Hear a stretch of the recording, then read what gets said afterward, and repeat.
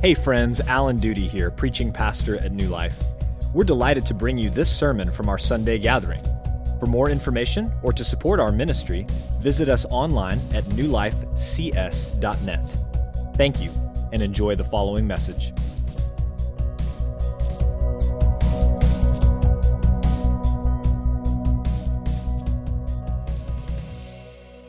Tonight is the annual night in our country where some other team plays the Patriots for the Super Bowl.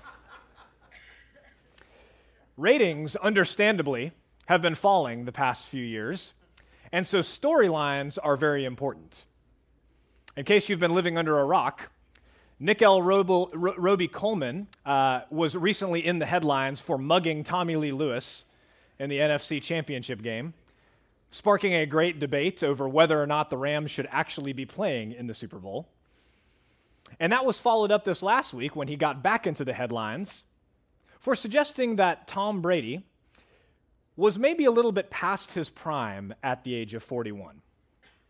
Yes, the Tom Brady who's about to play in his 9th Super Bowl and has won 5 of them.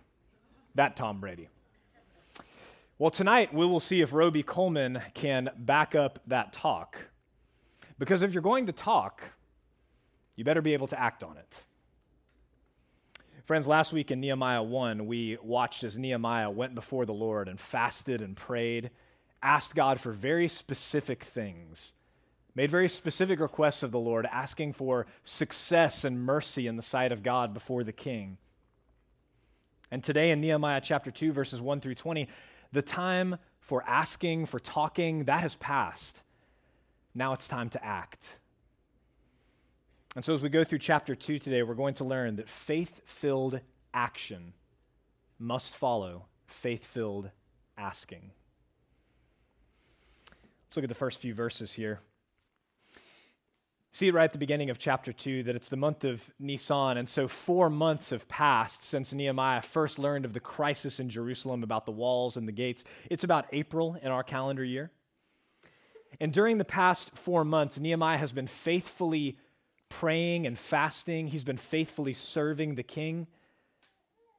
He's boldly and specifically asked that God would grant him mercy and success, as we said, and now the time has come for him to act. Either by his own choice or simply through the providence of God, the time has come to act. And so here in verse 1, we see that Nehemiah shares he has never been sad in the presence of the king.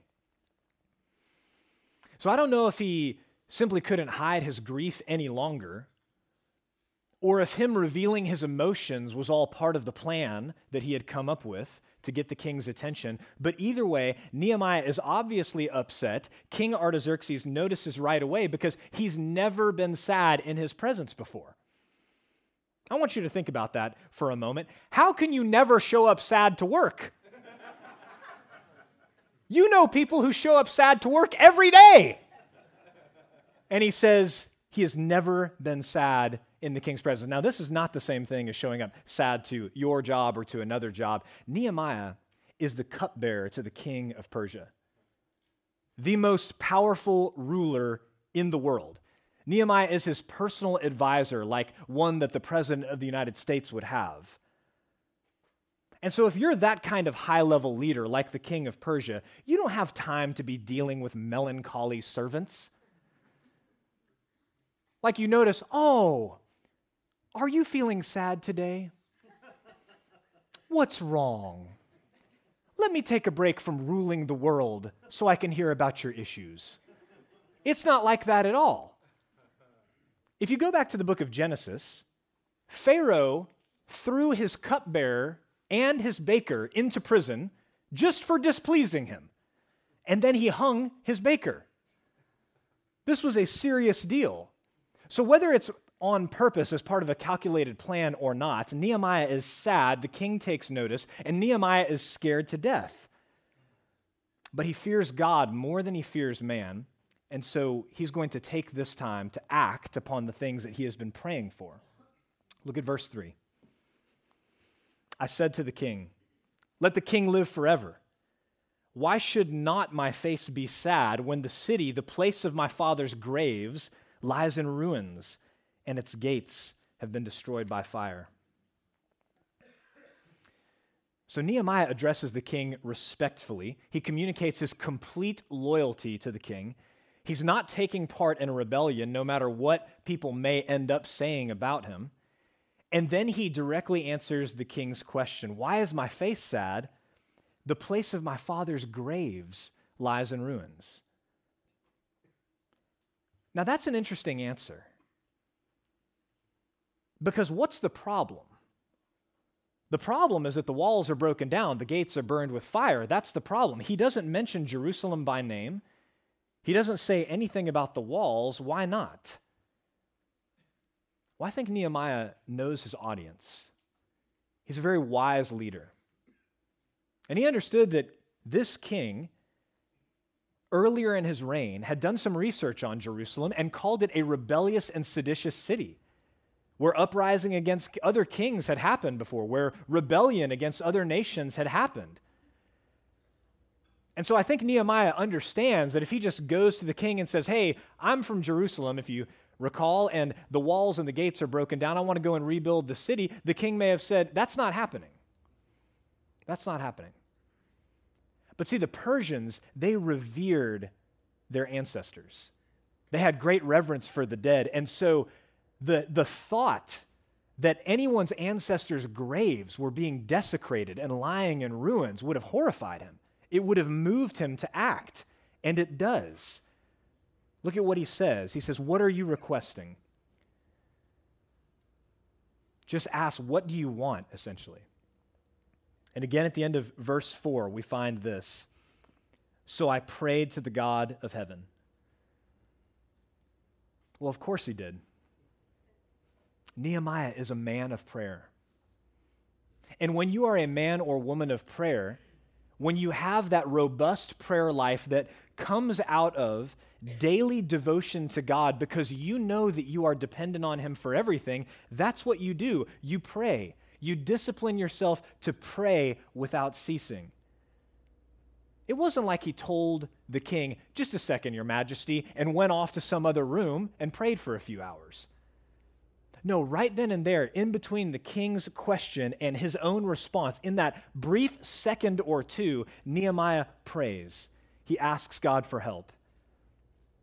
And this is the first of 8 references to spontaneous prayer in the book of Nehemiah. Here is a man that because he is a man of prayer, because he is dependent on God and he knows it, he prays all the time. He prays without ceasing. So what does he request? Look at verse 5. It's respectful, it's deferential, but it's also very direct. He's thought and prayed about this a lot, and he says, "If it pleases the king, and if your servant has found favor in your sight, that you send me to Judah, the city of my father's graves, that I may rebuild it." And the king is happy to do this. All that the king asks is that Nehemiah give him a time when he's going to return. How long do you think that's going to be? 6 months? 12 months? It's an intensive building project. Well, we don't learn here how long it's going to be, but we learn in chapter 5, he's going to be gone for 12 years. 12 years. I want you to think about the level of trust that the king of Persia obviously has for his cupbearer. His personal advisor. This is going to be a huge sacrifice to let his advisor go away for more than a decade, and yet he's happy to do it because Nehemiah was such a man of character, was such a man who had proven himself and his loyalty to his king. I think there is great instruction for all of us here in how we are to live and to work in our companies, in the government, in the classroom. There's just such instruction here for us that we would be those men and women of character that if we were to make a request like this, they would consider how we have worked and how we have proven our loyalty and how we have been such a faithful and effective worker that they'd be glad to let us go, even at cost to themselves. So Nehemiah asks for permission to go, but you notice he doesn't stop there because he needs a lot more than just permission to go. he makes two more bold requests. Look at verse 7. He asks for letters to the governors that would state that he had permission to pass through their regions. And then in verse 8, he asks for timber, listen to this, to rebuild the gates and the walls and his own house. He wants the king to finance the rebuilding of the walls, the gates, and his own house. That must be nice. Know the king, know the guy who owns all the forests, and just say, I'd like you to pay for my house. That would be really, really handy.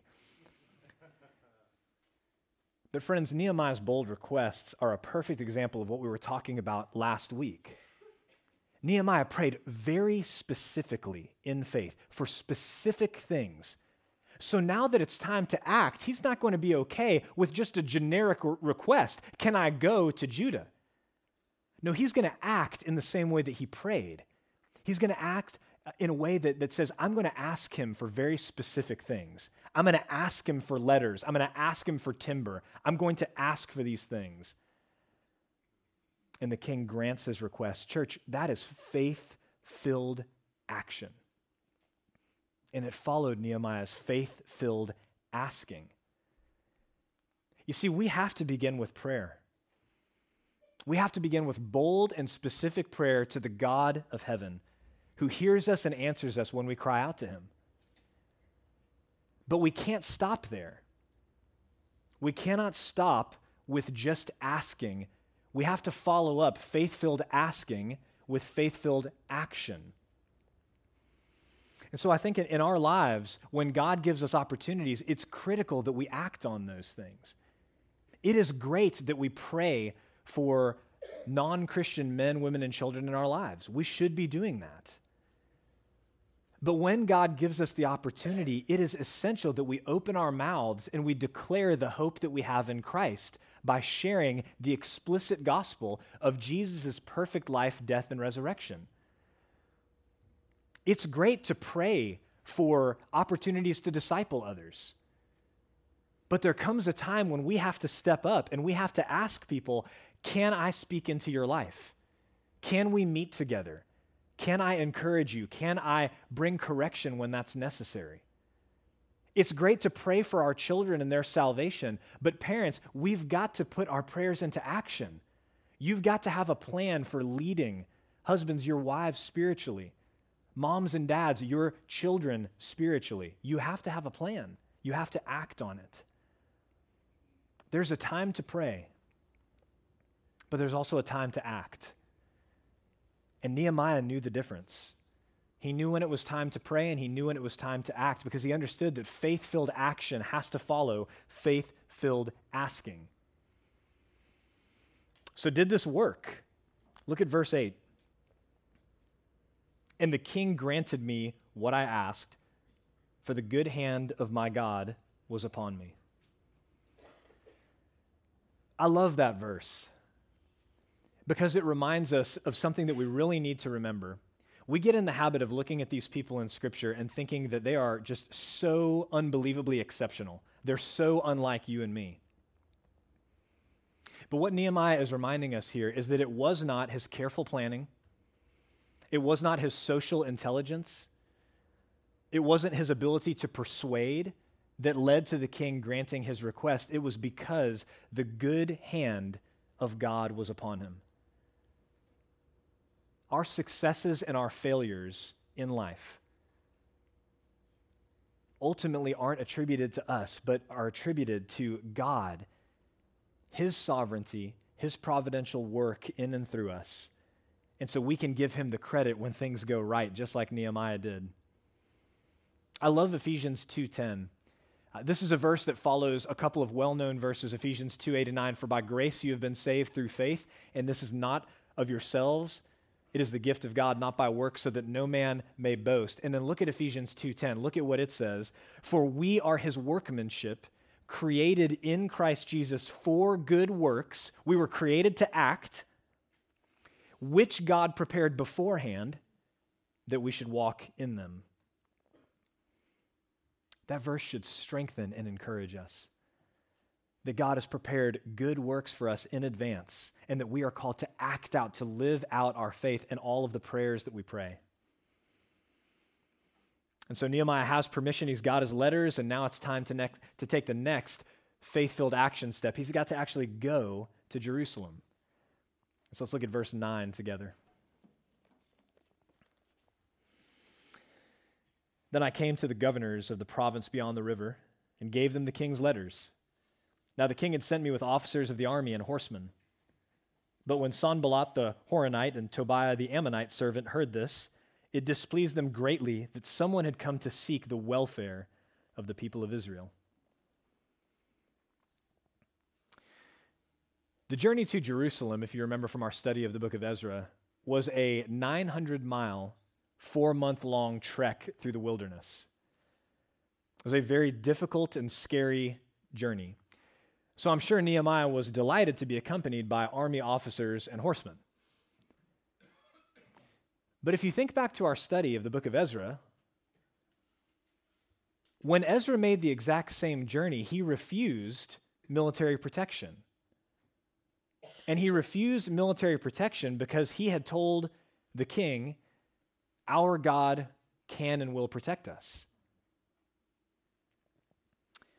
How can it be that two godly leaders looked at the exact same situation and came to opposite conclusions about what they should do? Look at the screen at Romans 14:23. Paul says, "For whatever does not proceed from faith is sin." See, when Ezra and Nehemiah made their decisions, both of those godly leaders were acting by faith. When Ezra made the decision to refuse military protection, he was making the decision in faith that God could and would protect them on the journey. And when Nehemiah made the decision to accept military protection, he was making the decision by faith that God would protect them through the presence of the army. Both of these men are making decisions by faith. They're looking at the same situation, and yet they come to opposite conclusions about what they should do. When we read the New Testament, it's very obvious that Christians have always wanted decision-making to be black and white. Think about the letter to the Corinthians. Think about the letter to the Romans. You have Christians coming to opposite decisions on these very important matters of living the Christian life, So we want a manual. In this situation, if you're a Christian, you do this. In this situation, if you're a Christian, you do that. That's what we want. We want it to be black and white. But friends, when it comes to most decision-making, it's not black and white. The issue isn't that certain decisions are inherently right and other decisions are inherently wrong. That's not the issue. In Scripture, God shows us that the issue is the heart. Whether we're making decisions based out of faith or based out of fear. For whatever does not proceed from faith is sin. So take the issue of schooling. I've heard lots and lots of Christian parents say or insinuate that unless you homeschool your kids, you're in sin. And I've heard lots of other Christian parents say that unless you send your kids to public school, you're in sin. But the truth, friends, is that you can homeschool out of faith or out of fear, and you can send your kids to public school out of faith or out of fear. You might be homeschooling out of faith, but you might be homeschooling out of the fear that if you send your kids to public school, they're going to become irreparably corrupted. You might send your kids to public school out of faith, or you might send them to public school out of fear that you're somehow going to mess them up if you try to teach them yourself. See, the issue is faith and fear. And that's just one example. I mean, there are so many more. Watching certain television shows. Whether women should work outside of the home if they're married. Vaccinations. Drinking alcohol socially. And on and on. Friends, whatever does not come from faith is sin. That's what Scripture says.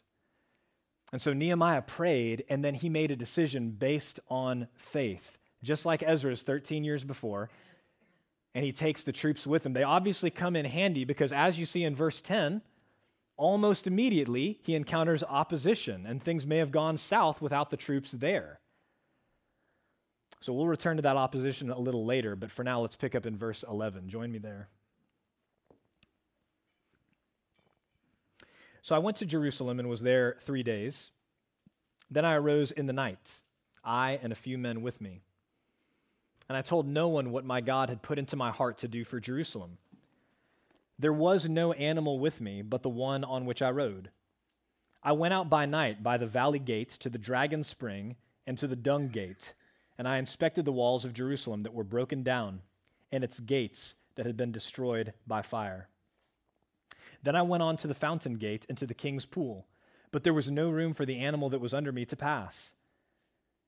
Then I went up in the night by the valley and inspected the wall, and I turned back and entered by the valley gate, and so returned. And the officials did not know where I had gone or what I was doing, and I had not yet told the Jews, the priests, the nobles, the officials, and the rest who were to do the work. So after this 4-month journey concludes and he and his entourage arrive in Jerusalem, they take 3 days just to rest. Because after a journey like that, Nehemiah is in no shape to prayerfully assess and carefully consider the situation before him. He doesn't want to reveal any of his plans too early, so he gets all of his squad up in the middle of the night under the cover of darkness, and they go to inspect the wall, to survey it. See, before he acts, Nehemiah wants to inspect. He wants to collect information. He wants to make sure that he understands the full extent of the problem before he tries to propose any solutions. And again, we take a lot of wisdom from this. Before acting, we need to pray, but we also need to carefully prepare. And Nehemiah did both very well. Well, the walls were in awful shape, perhaps even worse than Nehemiah anticipated. The gates, in fact, were so bad that in certain spots he couldn't even walk under them. He had to get off of the animal on which he was riding, and he had to pass through on foot just to get a look. So they're in really bad shape. I thought you might have some trouble picturing what this was like, and so in God's providence, at the beginning of this semester, my own walls and gates were broken down in a storm. And so I thought I would show you a picture of me inspecting my walls and gates. Here's me rending my garment when I saw the destruction.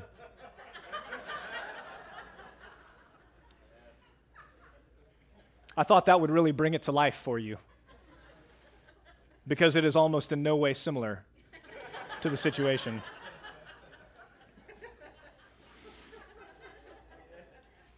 Let us move on to verse 17.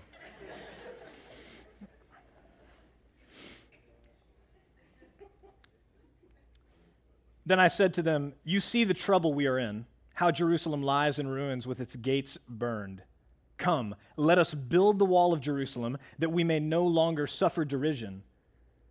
And I told them of the hand of my God that had been upon me for good, and also of the words that the king had spoken to me.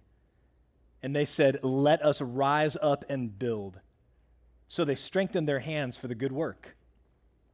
But when Sanballat the Horonite and Tobiah the Ammonite servant and Geshem the Arab heard of it, they jeered at us and despised us and said, "What is this thing that you are doing? Are you rebelling against the king?" Then I replied to them, "The God of heaven will make us prosper, and we his servants will arise and build, but you have no portion or right or claim in Jerusalem." So after months of praying and fasting, the time has come for more faith-filled action. Nehemiah has to cast a compelling vision to the people and then call them to action. And so he does this in 4 parts. First, he presents the problem. You see the trouble that we are in. Second, he presents the solution. Come, let us build the wall of Jerusalem. Third, he presents the reason that we may no longer suffer derision. And then fourth, he presents the motivation. And I told them of the hand of my God that had been upon me for good, and also of the words that the king had spoken to me. Nehemiah is such a wise leader in doing this. He doesn't just present himself as the solution. He doesn't rush into the solution. He helps them to see what the problem is. He helps them to understand the reason that they need to do this. And then he presents the motivation. God is with us. He is with us. He's going to accomplish this. And so the people respond positively. Let us rise up and build. Nehemiah's faith-filled action motivated them to faith-filled action. No doubt he is the answer to many of their prayers. Understand, the wall has been broken down for 140 years at this point. How many prayers did they pray during that time? God, where are you? God, won't you help us? God, won't you send the leader? Nehemiah is the answer to those prayers that have been prayed forever and ever, seemingly. And now Nehemiah shows up, the king's own cupbearer, his personal advisor. He's got letters in his hand. He's got an official military escort. He's got the supplies that they need to build, and he has a plan. And so they say, let us rise up and build. Now, this is not going to be easy. This was going to require real sacrifice. It was going to involve real risk as well, because opposition was already rising up. You see that the two men from verse 10, Sanballat and Tobiah, they're now joined by a third, Geshem the Arab, and they're not at all happy about the situation. They begin to use their words to tear down the people and the work before it ever begins. But you notice that they take it to a whole other level very quickly. They insinuate that Nehemiah intends to rebel against the king. Now, that's a big accusation. And it would be a big accusation no matter what. But you have to understand that right after King Artaxerxes came into power in 464 BC, starting in 460, he dealt with a rebellion in Egypt right across the Red Sea from where all this is happening for 12 years. It took 12 years, a lot of political and military intervention, a lot of lives were lost just to get that thing calmed down. And now, these men are accusing Nehemiah of starting another uprising, another rebellion in the same exact part of the world. So you would think this would put Nehemiah on the defensive. You would think that he'd be really scared. I mean, you saw how deferential he was trying to be to his boss, the king. But what does he say? He says essentially, look, we answer to God, not to you. We are going to build this wall. So don't let the broken gate hit you on the way out. He puts his faith into action. He says, this is what God is calling us to do. And to do anything less than this would be disobedience. Friends, Nehemiah was a man who put faith into action. He prayed first, and he continued to pray, but he also understood that there came a time for action. And when that time came, he acted in faith. And after that, he did it over and over again, as we saw earlier in the book and as we're going to see all throughout the rest of the book. Because that's the thing about faith. The Christian life is not one in which you make one decision by faith. I am choosing to repent of my sin and to believe in Christ, to follow him. The Christian life is not one in which you make one decision by faith and then you live the rest of your life by sight. No, the Christian life is one in which every single day you are making the choice to live by faith rather than by fear, rather than by sight, rather than by anything else. It is a life marked by faith-filled asking and then faith-filled action. That's what the Christian life is. And so if you're here and you're not yet a believer in Jesus, one of the things that I want you to think about this morning is that Nehemiah could have waited forever for the perfect time to step up and to do something about the problem in Jerusalem. He could have kept saying, it's not the right time to ask the king. It's not the right time. It's not the right time. It's not the right season to go. He could have said that forever. But he knew that he didn't have forever because people in Jerusalem were suffering. Something needed to be done, and God was calling him to faith-filled action. You see, some of you have put off faith for a very long time. You keep on saying, I'm not ready to start following Jesus yet. It's not the right time. But I want to tell you this morning, it is the right time. And it is the right time because you're not promised tomorrow. None of us are. And because of that, Jesus could return at any moment, unexpectedly, as he says, like a thief in the night, and we want to be ready for him. We want to be ready for his return. So don't put off faith-filled action any longer. Let today be the day that you say, yes, Lord, I will respond in faith today by turning away from my sin and trusting instead in the person and work of Jesus Christ on my behalf. Don't put that off any longer. If you're already a believer in Jesus, this morning I want you to ask yourself, where is God calling me to step out in faith? Where is God calling me to step out in faith? Maybe you've been praying specific prayers for years, calling out to God for something particular. I want to challenge you this morning to put your faith into action.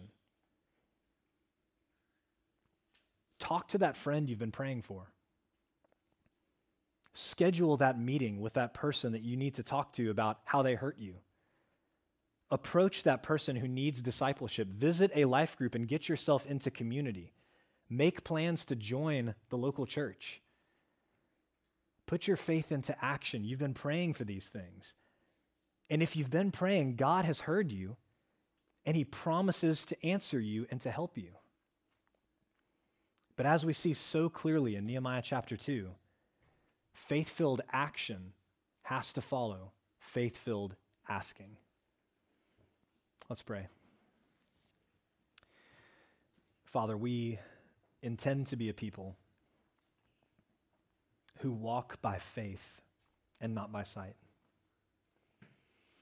We don't want to be a people who consistently ask you for things,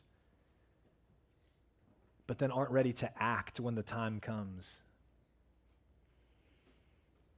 We want to be people who follow up faith-filled asking with faith-filled action. And so we pray for that. We pray that you would give us the courage and the commitment and the boldness to do the things that you are calling us to do. We know that Nehemiah was scared. He says so in this chapter. And yet he still acted in faith. And so, God, we pray this morning, give us the courage to do the things that we know we need to do, that you are calling us to do, and act in faith. In Christ's name we pray. Amen. Thank you for listening to the sermon audio from New Life Baptist Church in College Station, Texas. For more information or to support our ministry, visit us online at newlifecs.net.